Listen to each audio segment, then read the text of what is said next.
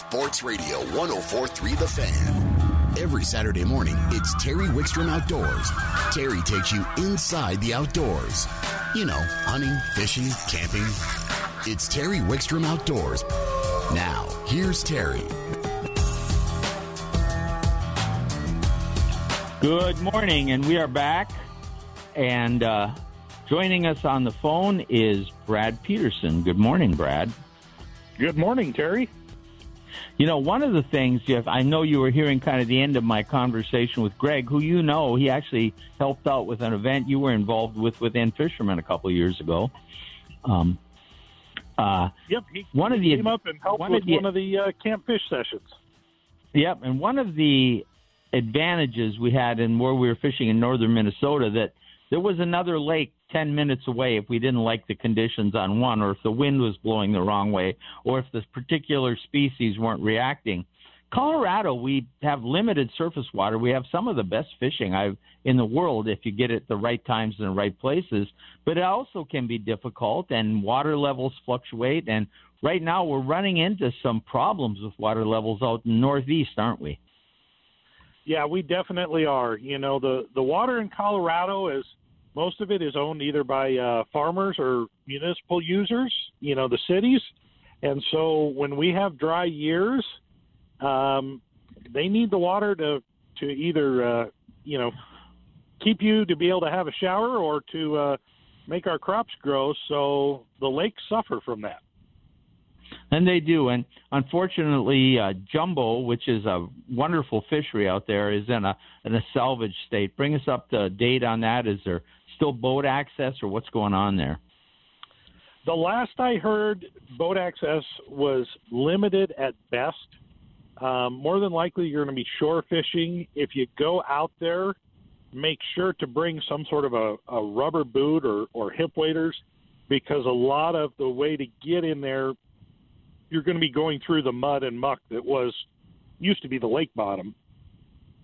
So it takes a little bit to get in there. The good news is there has been some rainstorms out that way, and hopefully the demand for the farmers will drop off. And the last time they did a salvage out there, what happened was they put it in salvage, boat access got shut down because it dropped so low, but then the farmers got enough moisture that they didn't drain it all the way down, so the lake was able to rebound a lot quicker. Let's hope that's what happens right now. But they're so concerned. They basically have said, go use your normal angling methods, but we're going to take the limits off because we're afraid we're going to lose all these fish. And what species are typical of a jumbo? Jumbo has a few bass, not a whole lot, but it has really good crappies, catfish, and walleye or sawguy out there. So those would be the ones that I probably, and bluegill, those would be the ones you're probably going to catch the most of during a salvage operation. Know that with the low water level, that temperature is going to get a lot higher, and that oxygen level is going to drop. So the fish activity is going to be the most kind of in that real early morning hours. And as the day goes on, those fish are going to become more and more lethargic because they just don't have enough oxygen in the water to, keep them as active. So if you're going to go out there, I would target that early morning time frame as your best opportunity to get fish out there jumbo. Now, there's a lot of people that love to go to that northeast area, and if they were planning on jumbo, there are other lakes out, and although it hasn't been some of the fishing we expected out there this year, there still are opportunities. What are you hearing about some of the other lakes in that general area? Yeah, I mean, it's a struggle for a lot of them. Pruitt is dropping pretty quick. It had been fishing pretty good. If I was going to go out with a boat, the lake I would target would be North Sterling. That's the one. The south boat ramp is still open. It's about at typical level, and so it's you're going to be able to launch pretty well. You're going to have an opportunity at crappies, walleyes. There's some drum in there as well. So that's the one. If you're going to go out with a boat, I would definitely target North Sterling or go up to McConaughey. McConaughey is still fishing really good. If you're looking at shore fishing, or limited to shore fishing, then, maybe Pruitt along the dam. That can fish real good this time of year. It's got big crappies and good walleyes in there. And then Jackson is closing the boating tomorrow the 7th at 7 p.m. They are locking the gates on the boat ramps. They said it's real marginal about launching boats right now, but the boat ramps will be closed tomorrow at 7 p.m. So the opportunities to use a boat out there are gone. You still can use hand-launched craft, but they do want to make sure that you're aware that if you do get into an emergency situation, that because they can't launch their boat, it's going to take longer for them to get out there and assist someone.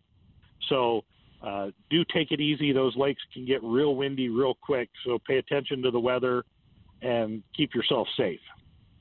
Now, a little bit closer to home, Bar Lake is kind of in a similar situation. I expect the boat ramp to close there within days. And the fishing, some people have done really well. Across all these lakes, Brad, somebody's catching the fish. There's catchable fish. They haven't, even though they haven't performed the way we thought they would this year, somebody always figures them out. It's a shame. Hopefully we'll get enough rain and we don't lose more fisheries and we can see these lakes rebound next year, and we'll keep people posted on all of these as we go. What about some of the places closer to home on the Front Range, like Boyd and Horsetooth? I've been on both those lakes this week a couple times. Boyd, the lake level's dropping. Both Boyd and Horsetooth, the level's dropping, but they still are able to use the ramps. Boyd, they did close the Heron Cove ramp, which is normally considered the jet ski ramp. So the jet skis are launching on the normal ramp, but the normal ramp is open, doing good. The lake's about 13 feet low from where a full pool is. So it's about where it ended last year for the people that go out there. But what's happening at Boyd, as Nate was talking about all those shads starting to hatch and getting to be the right size for fish to eat, it's changing the bite up a bit. But the one thing with those shad getting the right size that happens out at Boyd, and I know this is one of the things you love, Terry, is the white bass activity is really turning on. And if you get out there on the right day, that surface and that boils can just be absolutely phenomenal. Well, it is one of my favorite ways to fish because the action is so incredible. In fact, there's a video on my YouTube channel, The Best of Fishing with Terry Wickstrom, where we go out and target those schooling white bass as they push the shad to the surface, and it was virtually a fish on every cast. Now, one of the things with those white bass, Brad, is if you are having problems finding the boils, a lot of times you can locate them on your electronics and catch them with a spoon or a jigging rap. You definitely can do that. The one thing you're going to have to do, if you've got the live sonars, all the manufacturers are making them, you're able to look around and see where they are. These schools are moving really quick. So if you can find an area that's got multiple schools in there, sometimes you have to use your side scan or use your electronics to find those fish, get on them, and then as soon as you lose them, start looking again because they're covering, a large amount of ground really, really fast.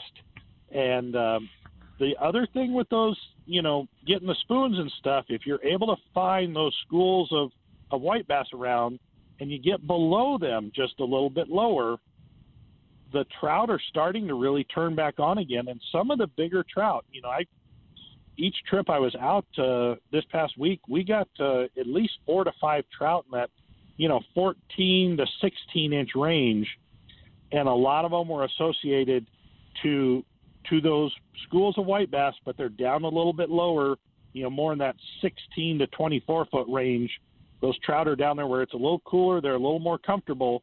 But what they're doing is they're feeding on the easy pickings of those white bass go through there and slash at every shad they can. And there's a lot of those crippled shad that just start fluttering down below those schools. And some of the other predator fish will just be down there and get an easy snack in. A lot of times you can pick up walleyes or even bass doing that too. Yep, very much so. And, speaking of bass, the bass bite up at Horsetooth is still going pretty strong. The fish are moving out just a little bit deeper. But, I was out there last night, and there's a lot of of numbers of bass like normal, but the average size, there's getting to be a few more of those bigger bass out there. Bigger being, those 14 to 16 inch, maybe a 17 inch fish. So you can definitely go out there right now and chase those bass around. And if you're wanting to target big walleyes, there are some really big walleyes out there. So those are mainly getting caught at night, but don't overlook that opportunity either. So what kind of presentation were you using for the smallmouth? Most of the smallmouth, it was a jig in plastic or kind of your typical drop shot type situation. When they get out to the depths that they're in, kind of that 15-foot and deeper range, electronics becomes a real key because you can drive around on the pieces of structure, whether it's a point or a hump or a flat out there, and figure out where those fish are associating on that piece of structure and really fish those concentrated areas. If you're just fan casting, there's a lot of areas that aren't holding many fish. So rely on those electronics, and that's going to really increase the number of fish you're going to catch. And as they settle onto these deeper points, jigging wraps are going to become an alternative.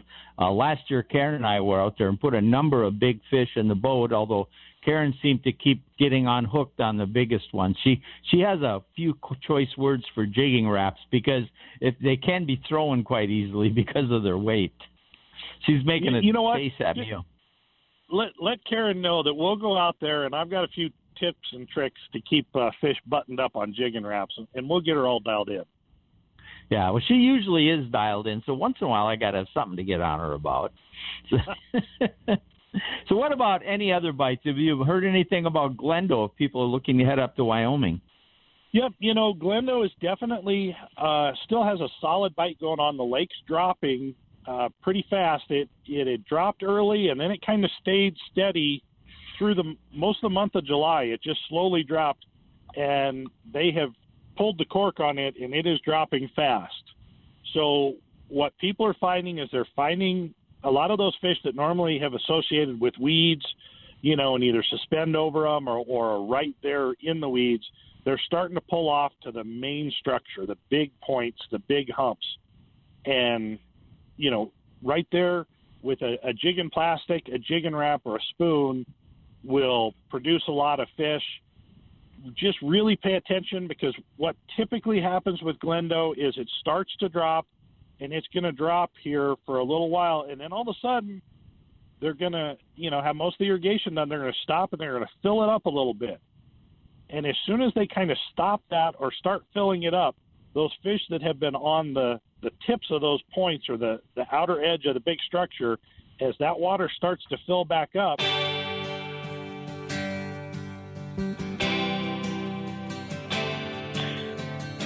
You're listening to Terry Wickstrom Outdoors, broadcasting today on ESPN. We usually broadcast on 104.3 The Fan. We switch back and forth. We will be back on The Fan next week. If you like what you hear, join us from 9 to 11 there. Then I think we're back from ESPN and then on The Fan for a few weeks. But right now, let's go to the phones. And joining us, he's been off for a while. He's been gallivanting around the country. And one of our favorite contributors, Ben Garcia from Hideaway Kennels. Good morning, Ben. Morning, Terry. How you doing? I'm doing great. We just had a little technical difficulty there for a minute, but I think we're all hooked up. I'm suffering out here, Ben. I'm on the shores of Lake Superior, looking out at the rock outcroppings, just this spectacular view of the fishing. I'm doing this just for the listeners. I take no personal pleasure in it. It sounds really rough. That's like what I was going to call you when I was in California drinking wine, and just rub it in a little bit more. I know you. I thought you would when you were out in California, because you know that I spent some time out there. We're going to have to get together someday and share a meal and a nice glass of wine, but that's a conversation for another time.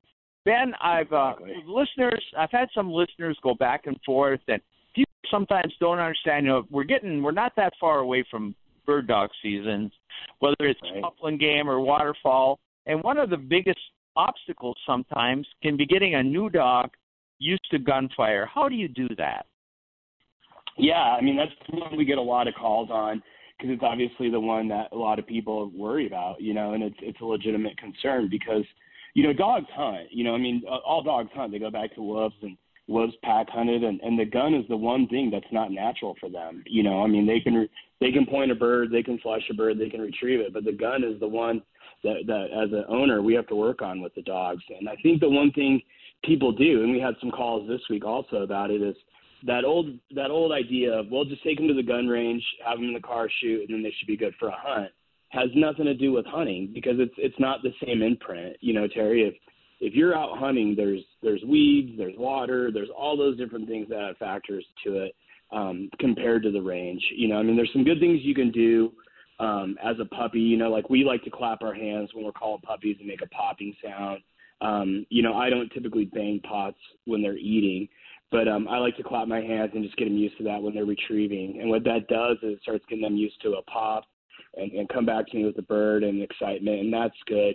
But the one thing you have to have before you start that gun work is one, a solid foundation of obedience, so your dog's under control, and two is a really good retrieve. So the dog knows, hey, the gun goes off, I retrieve a bird and bring it back to my owner. And that's the key foundation right there, is that your foundation is solid. The dog trusts you. The dog trusts training situations, and all that needs to be present before you start the gun work. When we opened the kennel, 20 years ago, one of our first clients, it's a famous story I would tell everybody, was a dog named Buddy, and they had never done a gun intro with the dog. They had never done a bird intro with the dog. They'd never done a lot of obedience. And then they took him out, threw him in a goose pit, lit up 4 10 gauges, and the dog just urinated himself, had a bowel movement in the blind because it was so scared of what was going on. And they got the dog out. The dog saw the bird. It was wounded. It was a goose. They sent it out after the retrieve, and the goose just beat the crap out of this dog. And with its wing, it tore him up a little bit. And the dog was ultimately gun shy and bird shy, and they had nothing to fall back on. So you just want to make sure you have something to fall back on so you can build that dog's confidence back up if you do have a negative situation happen. Is there a particular age of a puppy or young dog that you would first expose it to an actual gunshot, and then how do you do that? Yeah, so how we do it is, I like to start puppies around the age of 5 months. I think they're learning. I think they haven't formed many negative habits. Everything's brand new for them, and I like that 5 months age. But how we do it is, our first week we have a dog in for training. We do our obedience with them. We do some clicker, some tree training, get them used to coming back to us. And then we do bird work for 2 weeks with the dogs. So we have that trust with them and fun stuff going on. But we do it based on the retrieve. So we have a bird launch, or we throw a bird for the dog, and they go get the bird. And then we start the gun off at 100 yards to 200 yards and bring it in 5 yards each time we shoot. And we like to do it north, south, east, west. The dog hears it from all directions. That way, if you're hunting in a field and somebody's hunting next to you, if you have a partner hunting up a ridgeline from you, if that dog hears that shot, they're associated with it. We do the cap gun first for a week, and then we do the shotgun for another week. And sometimes we're getting those dogs out, depending on the dog, twice a day, get them used to it. So I just don't believe in that shoot once, they didn't seem scared, take them out and hunting, because I've just seen it backfire way too many times. What about, is there value once you get them fairly well started of taking them to a gun range, and maybe not at the actual firing line, but, there's a lot of times there's dog-friendly areas at gun ranges near the parking lots or the buildings. Is that a plus or a minus? I think any time you spend time with your dog is a plus, and if that's something you want to go do to bond with them, that's great. I necessarily don't see anything positive in it that you're going to gain. I think if you have that much time to go pet them around a gun range, you have that much time to go train. Like I always tell everybody when we get done wrapping their dogs up with training is, if you have time to watch a commercial, if you have time to watch TV or to take them for a walk around the block, you have time to train. And I think we miss opportunities to train because we want to find something that's comfortable and rewarding for us, but not necessarily for the dog. So we have a couple minutes left here, Ben. We're hunting season's going to be on. It's faster than we know. Both people with experienced dogs and people with new dogs, point out maybe a couple of the mistakes that happen this time of the year. I think one is people not grooming their dogs. Typically with dogs with fur, you want to groom them in the months that begin with A. So, April you want to shake your dog down to a field cut because they get their winter coat. And in August you want to do it because you're going into the fall and you want to get rid of some of that summer hair before you start hunting. I think that's one. I think the biggest one I think that I see is dogs not being in shape and then getting pushed in the heat. I mean, Terry, it's been hot. I mean, it's been really hot, and that's when injuries happen if dogs aren't in shape. So I think that's the other one is you got to get out with your dog and start getting them in shape before hunting season, because if not, you're going to have an injury or dehydration happen. And the other one is just not putting a plan together. Me and you always talk about having a plan before you go do something outdoors, and that's getting the calendar out and writing your goals for this week, writing your goals for next week with your dog, and reaching those goals and evaluating what you did right or wrong in your training. So I couldn't agree more. And I'll tell you another thing. In addition to getting the dog in shape, a lot of us hunters get out of shape this time of the year, too. We're doing other activities, we're maybe having more picnics, and it doesn't hurt for us to get out and start working with the dog so we're both in shape. It is. I mean, like we have elk season coming up here, in September, and me and my wife, and we started working out in July to get ready for that, and it's the responsibility of getting that meat out. You want to be able to pack out an elk, but the other part is so you don't have injury, you don't want to cramp up and be hurt getting out, but that's a thing that not a lot of people think about is like upland hunting. How to be in shape for upland hunting. Is that doing the treadmill? Is that running at night? Is that doing lunges? Is that doing deadlifts to pick up things, getting your dog in and out of the box? Because the last thing you want to do is get a dog, get it trained, get ready to go, and then get an injury that takes you out for the season, either your dog or yourself. But, yeah, humans really do not get themselves in shape for upland hunting that they should, or even waterfowl. I mean, you've done waterfowl enough. Sludging decoys through muck and waders is not easy on the legs. And you better be in shape if you're really going to dedicate a season to duck hunting for that. And so, all right, we are out of time. Obviously, from what you said, we're no more trips to Napa for you until after hunting season. Yeah, and yeah. And if people want to talk to you or use your services, how do they find you? Yeah, they can find us on Facebook at Hideaway Kennels, or they can look on the internet on hideawaykennels.com. We're happy to talk to anybody about their dog. So, all right, Ben. We will talk to you again very soon. All right. Thanks. Terry. Be safe. Ben, thanks, Ben. You bet. Ben Garcia. Let's go right back to the phones. And the sponsor of this segment is joining us, and that's Sean Early from Elkwoods Insurance. Good morning, Sean. Hey, good morning, Terry. How's Minnesota? It's, you know what, I want to say it's miserable so people feel sorry for me, but it's wonderful. So, that's awesome. We just talked a little while ago about our week fishing up to this point in the north central part of the state, along some of the most famous lakes in North America. And now I'm broadcasting today from the shore of Lake Superior. I'm sitting in a cabin at Larson's Lakeview Cabins, and I could virtually spit into the Lake Superior from where I'm at. So it's what a gorgeous. You're looking out over the expanse of this lake with the rocks. It's just fantastic. I understand you're on your way to go do some fishing now. I'm sitting on the shore of John Martin Reservoir right now in my truck. Okay, and are you going to be kayak fishing or shore fishing? We're going to do both. Probably kayak fishing primarily. That way we can just be out of the heat often and take a dip if you have to cool down. And I know you fished John Martin before this year already, and you go there on a semi-regular basis.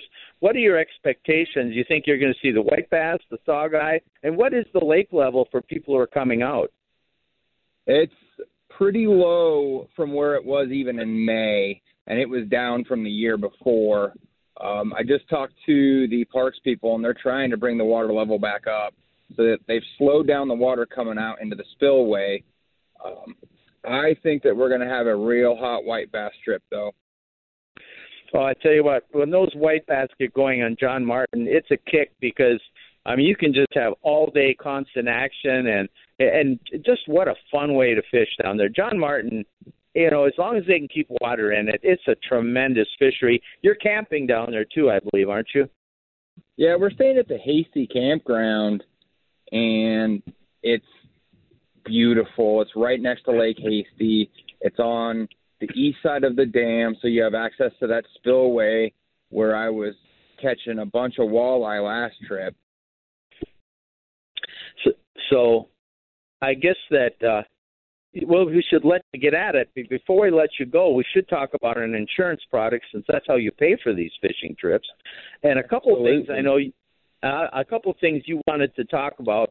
I know the first one was we talked last year about insuring your personal property, but you said, we should have mentioned RVs like motorhomes or trailers because you can actually add those to your auto policy and get a multi-vehicle discount. Is that right? Yeah, that's correct. So alongside your truck on your auto policy, I can write your camper or your RV policy right next, along with the policy. Now, they give you the multi-vehicle discount if you don't already have that. But also, it carries the same liability limits through the policy, so you don't have to have two separate policies for your camper or RV. That's really good. And another point you brought up to me earlier in the week we were talking, and that's a lot of people don't understand the problem with uninsured motorists. Yes. So in the state of Colorado right now, unfortunately, they say that 23% of drivers on the road are uninsured. And so I always recommend adding the uninsured motorist endorsement. And so that way, if something does happen and you are hit by a driver that does not have insurance or is underinsured, your insurance carrier will then take over the remainder of that balance and then get your car fixed or replaced. So tell people some of the companies you represent and how they get a hold of you. So I represent 14 different carriers, but the major ones that people would know are Progressive, Nationwide, Safeco, State Auto, and then I have some Allstate and then some non-standards as well. All of my contact information can be found at www.elkwoodsinsurance.com. All right. Now, so we're going to let you go because, your mantra on the show is that people need to spend time on the water in the field. You'll do their insurance shopping for them, but we're going to let you spend the time on the water now, so we'll let you get back to it. I appreciate it, Terry. Have safe travels home, and I look forward to talking to you soon. Yeah, we'll talk again soon. Thank you, Sean. That's Sean Early from Elkwoods Insurance. And I tell you what, been a good partner to the show. He understands he's an outdoorsman. Yeah, he will shop your insurance for you while you're spending time. That's kind of his mantra, but his company is based on honesty and integrity and really treating people like family. When you call him about insurance, you're more than likely going to get a fishing or hunting tip from him, too. We're going to take a time out. When we come back, we're going to be joined by JR from Colorado Clays, and we're going to talk a bunch of things, including the upcoming muzzleloader season and dove season, which is one of my favorite ammo-burning activities. We'll talk more, that and more on Terry Wickstrom Outdoors, presented by Jack's Outdoors on ESPN.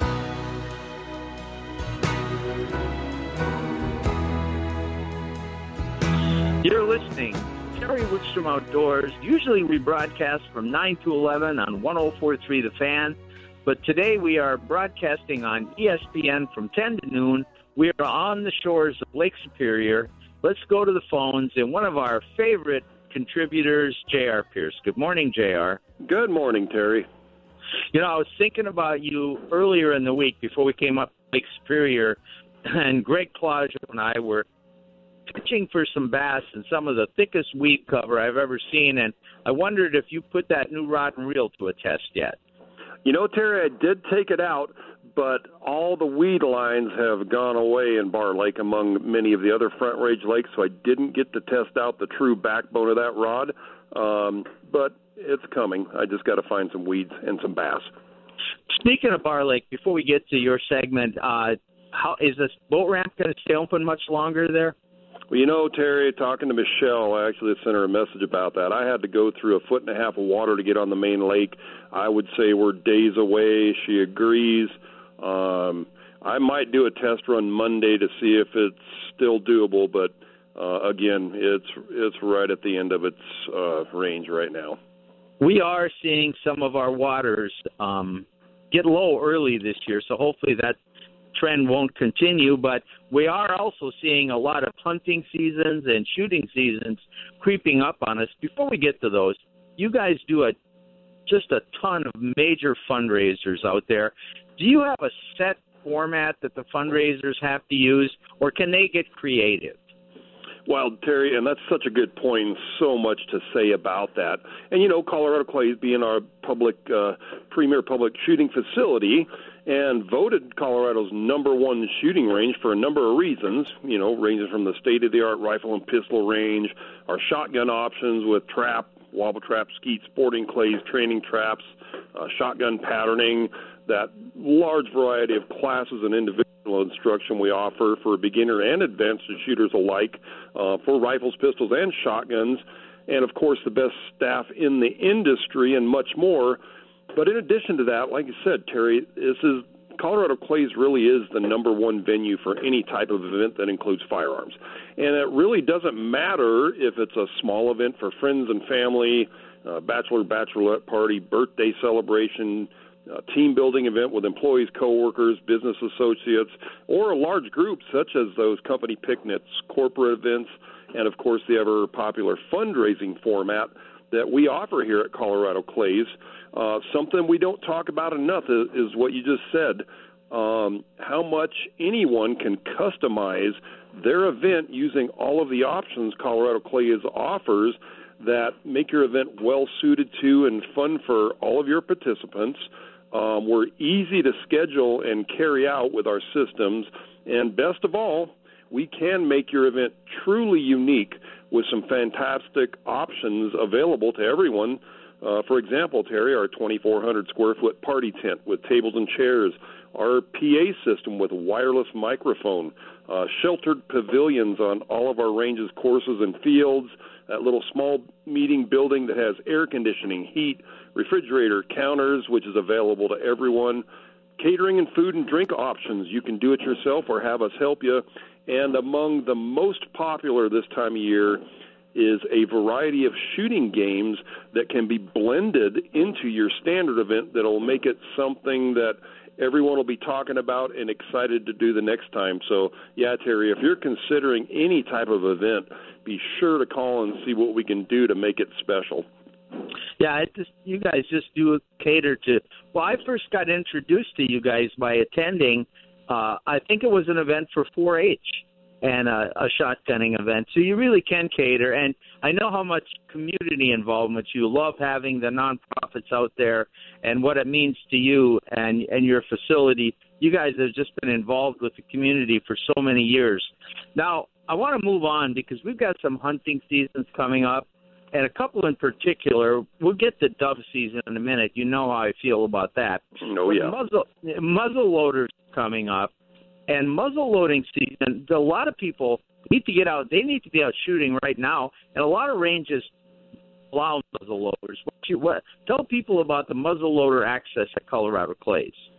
Well, Terry, our rifle range is a state-of-the-art NRA-approved facility, and it's very muzzleloader friendly because we do have that open-air design. And what I mean is our shooting area, our stalls, is all covered, lighted, radiant heat in the winter, but that open-air design downrange means you'll have natural light and airflow, and you're going to be shooting into a dirt berm, so it's very outdoorsy to start with. We do have 50 and 100-yard target options for getting on paper, and of course that famous video viewing system on the 100 where you literally have a monitor in your bay and you can just look up and see where your bullets are hitting. Of course, we have the option of sitting, standing, or shooting prone, so you can prep for any condition you might come across. And as a matter of fact, Terry, we actually have 209 primers for sale for those of you guys using those as your caps. So Colorado Clays is ready for you, and I agree with you, Terry. Now's the time to go because we always know what happens later. The mad rush comes, and it just gets harder and harder to get your dial in. Well, with ammunition as hard to come by as it can be at times, knowing they can get the primers and caps from you. Tell us again what you have. 209 primers, so just the standard Winchester 209, which is what most of those muzzleloaders are using now. I do have tens of thousands of them available, so make sure you come out and grab them, or if you're coming and you don't have them, we've got you covered. All right. Now, the last thing, it's going to be honest before we know it, and that's dove season.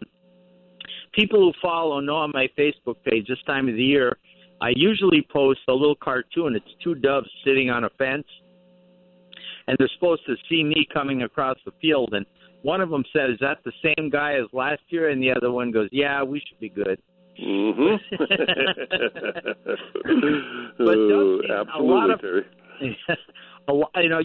But I think dove season is a conspiracy by the ammunition makers to sell more shotgun shells. But it is, in all seriousness, it's a great way to get youngsters into shotgunning, and it's a great way to keep your game sharp for even the advanced shooters, and it's a lot of fun. But some people use it just as a tune-up, where they'd be better off to tune up shooting some clays first and then go dove hunting.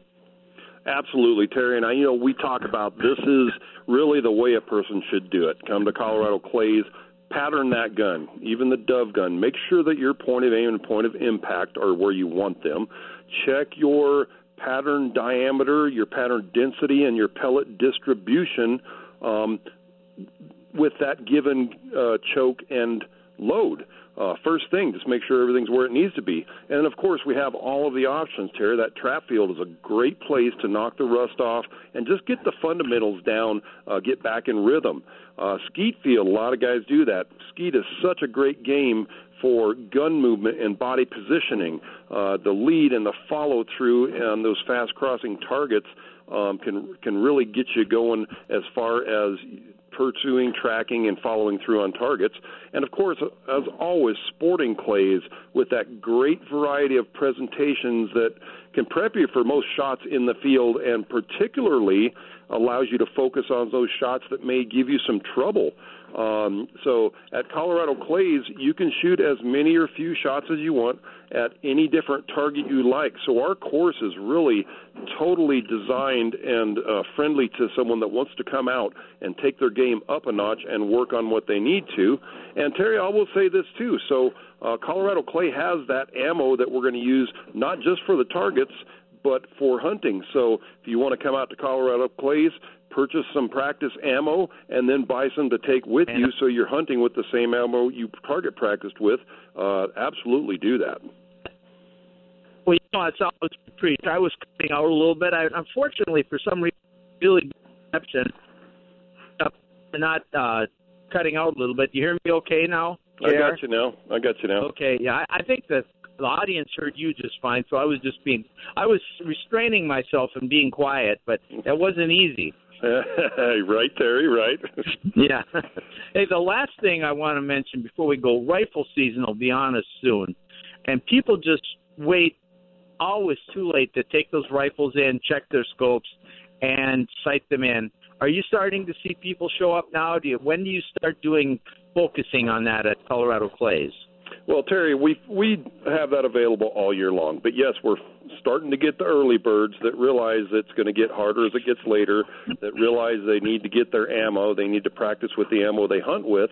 And, yeah, we're here. We're starting to get some, and I would encourage everybody to get out here and get those guns dialed in, get your ammo choices made, and by all means beat the rush.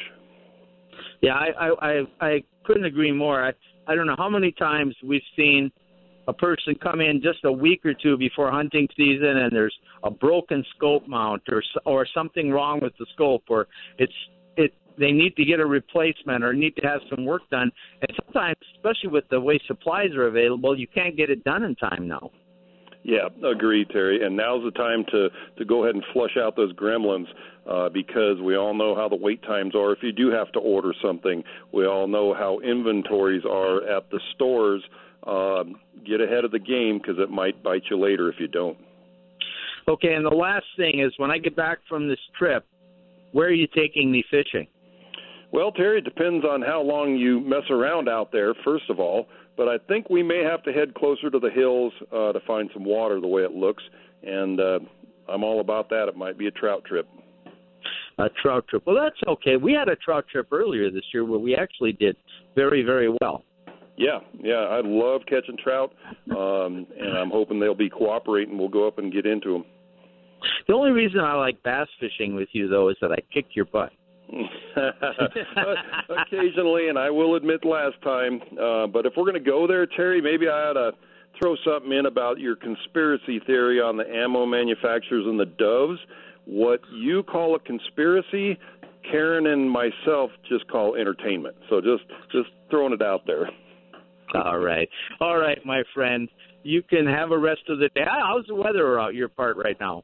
It's actually beautiful right now, Terry. We're in the 80s, a little bit of cloud cover, perfect day for some shooting.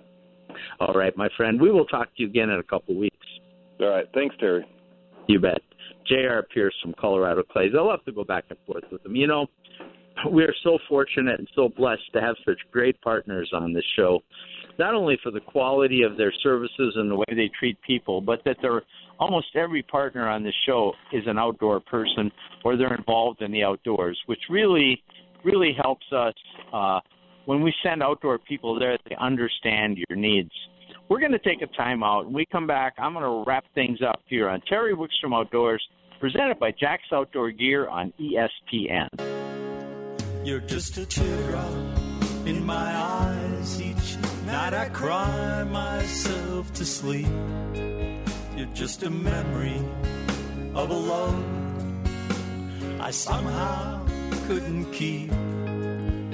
You're an empty bed beside me in the early morning light. You're listening to Terry Wickstrom Outdoors on ESPN. The Teardrop in My Eyes was actually a cut from the EP that Mark Dobrith, my musical partner, and I have out. You can search Wickstrom and Dobrith both on any streaming service or on social media and find out more about our music. We appreciate you listening as I give myself a shameless self-plug on the radio. It's my radio show. I guess I can do that. We'll have to find out if I get in trouble or not.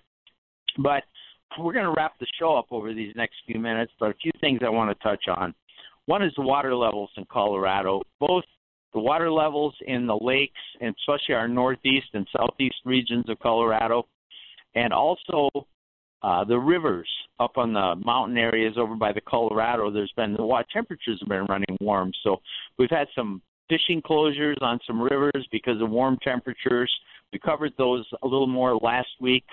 We've had some boat ramps closing in the northeast, so really need to check before you go on a fishing trip. There's still lots of great fishing opportunities, but you might have to adjust your plans.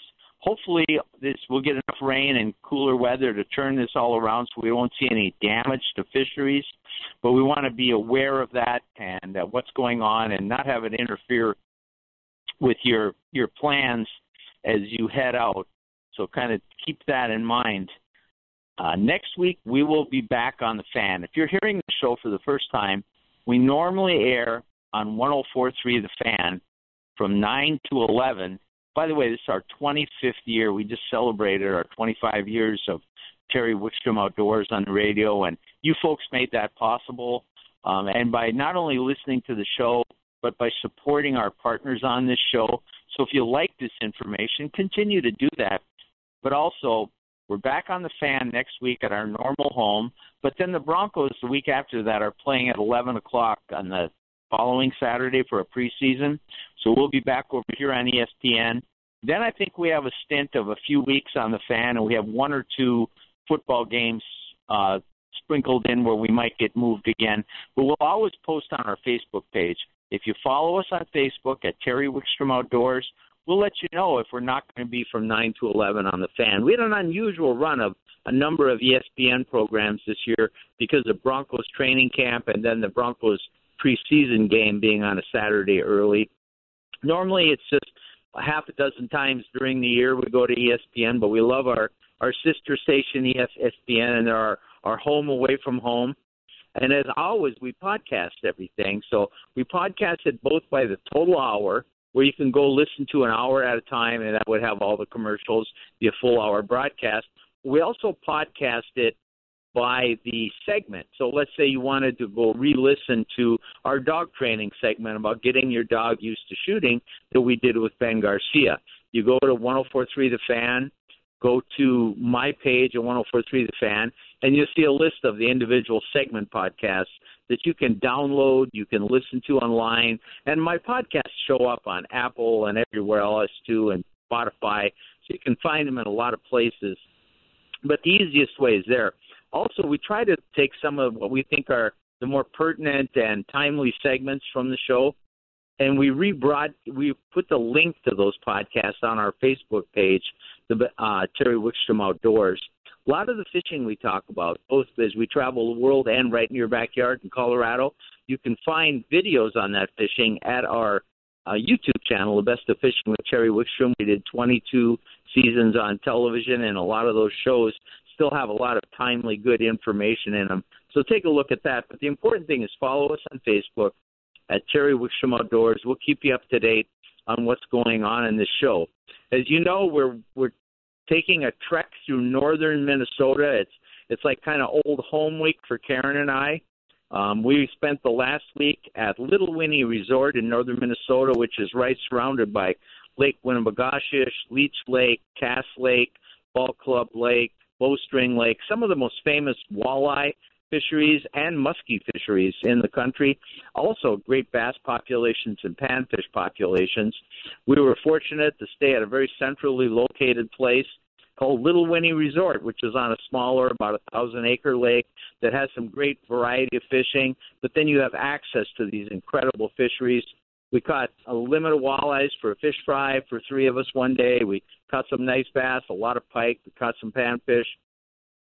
Then last night we drove up here to just outside of Grand Marais, Minnesota.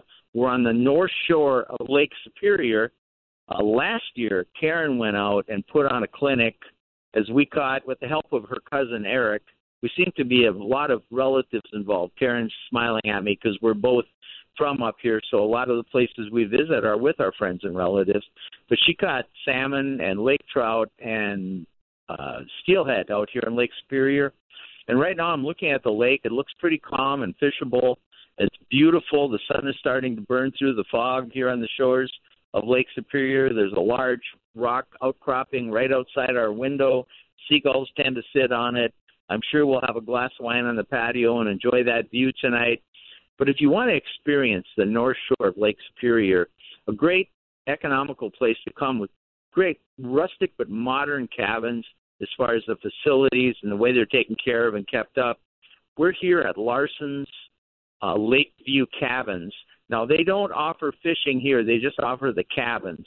But there's guides right in Grand Marais that can take you out fishing. They can put you in touch with somebody to arrange a trip. If you just want to experience what it's like to be on the North Shore of Minnesota on Lake Superior is so different than other parts of the state. This huge lake, Gitchigumi, as the Indians call it, is massive, and it never gets extremely warm, so it tempers the temperature. Where it might be 80 or 85 in the central part of northern Minnesota, it might only be 65 or 75 here. And it's got this ocean feel to it because Lake Superior is so big, and you get the rock outcroppings and the big boats out there, and it's just a tremendous experience if you've never been in this part of the country. And the North Woods up here, to explain to people as you drive down the road and you look at the North Woods, there's a lot of places where you can see just a few yards off the road because the forest is so thick here, but then lakes are everywhere up in northern Minnesota. It's the land of 10,000 lakes, and it's just a gorgeous place to come. We have lots of great outdoor activities in Colorado, and we'll continue to bring you those, but every now and then we love to take you on a trip with us. We're going to wrap things up. I want to thank Ty for coming back in while Jake is out being a daddy. Thank Karen for help keep me in contact. We did have a couple technical difficulties. I apologize for those. We'll let the Eagles take us to the top of the hour in sports on ESPN.